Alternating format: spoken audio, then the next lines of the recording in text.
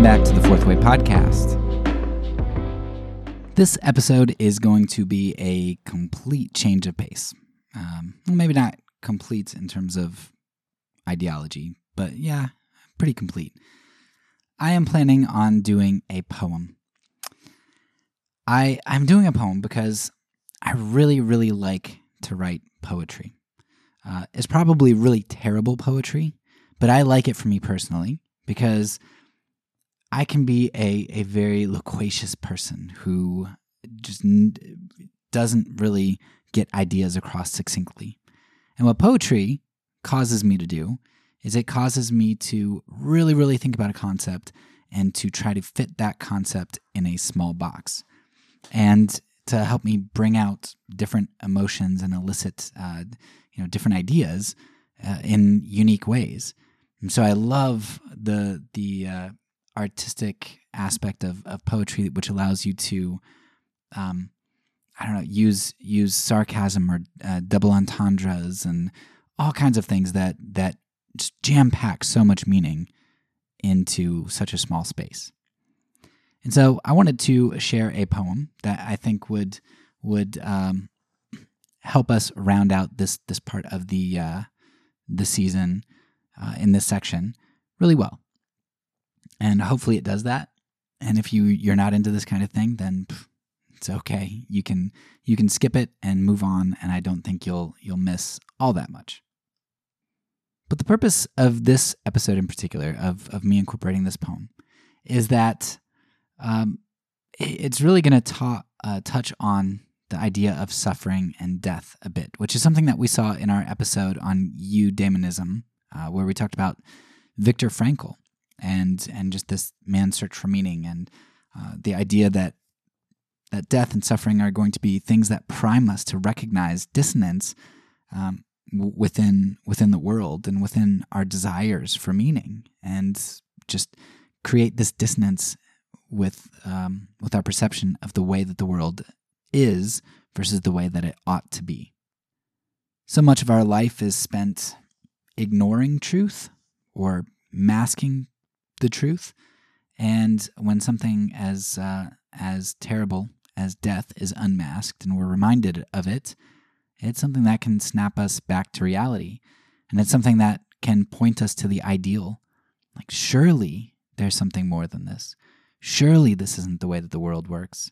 And being pointed to the ideal and understanding the importance of living out the ideal is extremely valuable. So hopefully this episode is different and interesting for you, and we'll just jump right in. Lucidity. They say that looks can be deceiving.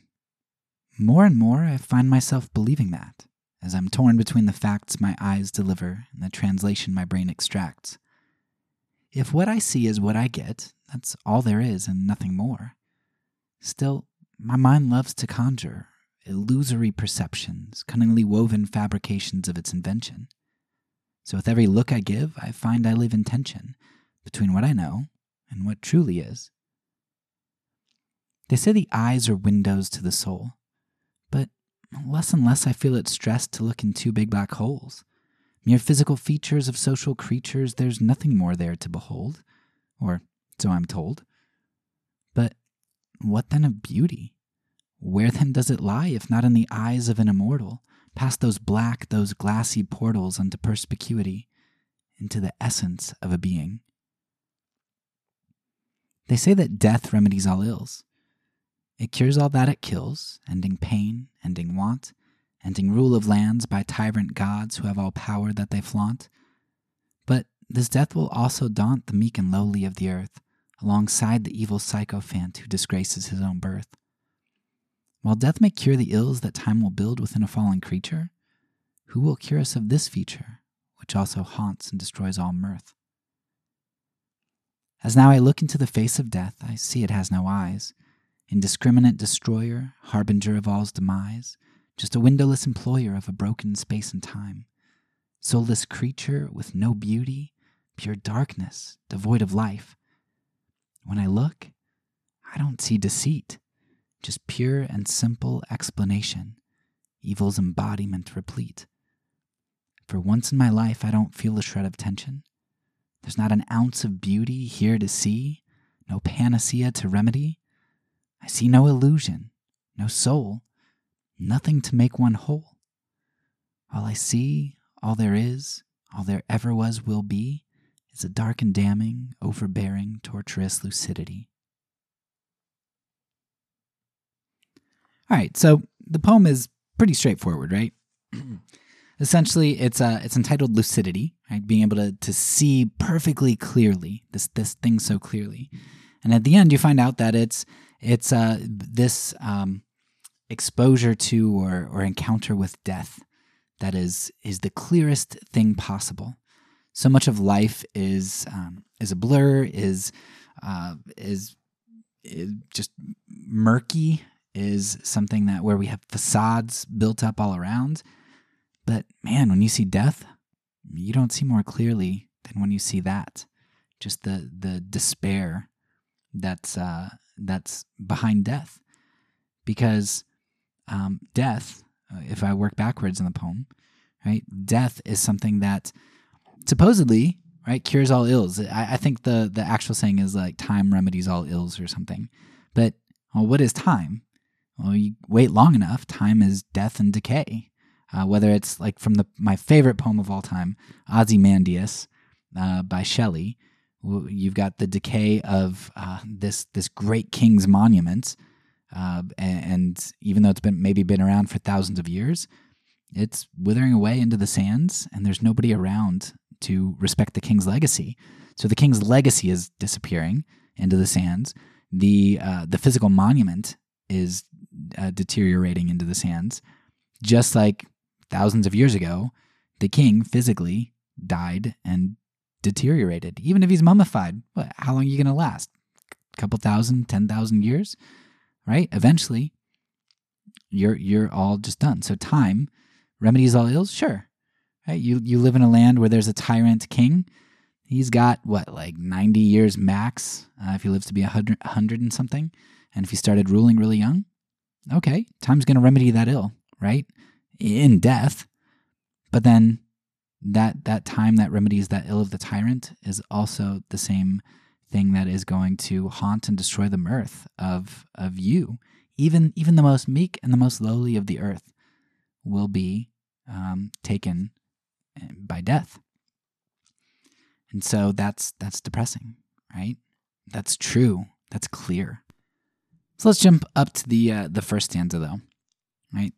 I take a phrase. So death remedies all ills. Looks can be deceiving. Eyes are windows to the soul. Right. I take three kind of sayings or ideas, and I sort of flip them on their head and say, it's not really how it works. Or I kind of have a double meaning. So here in the first stanza, looks can be deceiving. You'd think, oh yeah, that's like you can't judge a book by its cover. Right. Looks aren't always how they appear. Your brain can be tricked. And I say, yeah, sure. I find myself believing this thing. Like I can't trust exactly what I'm seeing all the time because my eyes see something, but then my brain translates it a different way. And in the second stanza, I continue to play off of that, where, well, what do you look with? You look with your eyes. So the eyes are windows to the soul. And then I say, but less and less I feel it stressed to look into big black holes. And there's supposed to be a lot of irony here because right now you've got physicists and scientists who are peering into, like literally looking into or at black holes, right? Because they're looking for the theory of everything and the meaning of the universe and quantum physics and all of this stuff and trying to find meaning for humanity. So you've got that version of black holes. But when I say eyes are windows to the souls, the two black holes I'm talking about are pupils, right? To look into another person's eyes, instead of spending our time staring into these black holes of space.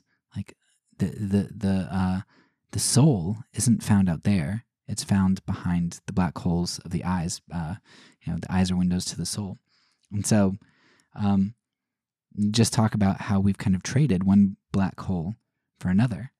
And then I flipped this idea of beauty is in the eye of the beholder on its head, because normally beauty is in the eye of the beholder means that, well, you kind of, beauty is subjective, and you kind of create it or recognize it however you desire. But here, I mean, no, beauty is in the eyes of the beholder. Like that's where true beauty is. It's in humanity, in the humanity of the person whose black holes, whose pupils you look into. And so when you think about the poem as a whole, and you get back down to the end, you've talked about our understanding of reality in stanza 1. In stanza 2, the truth that the value of reality is found in other, in the black holes, in the pupils, right? When we look into their eyes, we see their souls.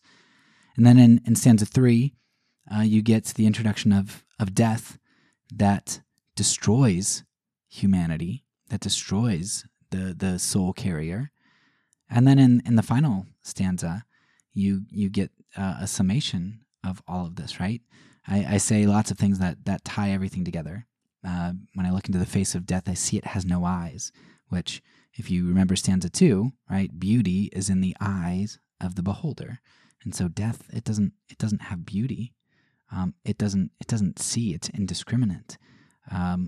Yet, in death, there is nothing but utter, cold, calculating truth. We can see the truth of reality, the truth of the way that the world is. So there's a lot there that's just kind of scratching the surface of kind of the double meanings and just all of the ways that one stanza ties into another and how they all go together. But hopefully this idea of suffering, of the ideal, of clarity, of truth, of value, of the soul, and perpetual existence, of all of these things are kind of put in a really small box for you here. So hopefully you enjoy that as a little bit of a change of pace. And if not, next episode's back to normal. That's all for now. So peace, and because I'm a pacifist, when I say it, I mean it.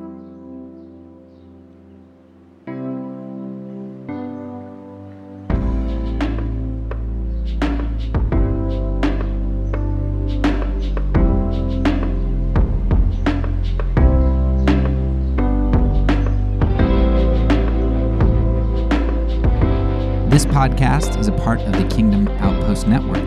Please check out the links below to find other great podcasts and content related to nonviolence and kingdom living.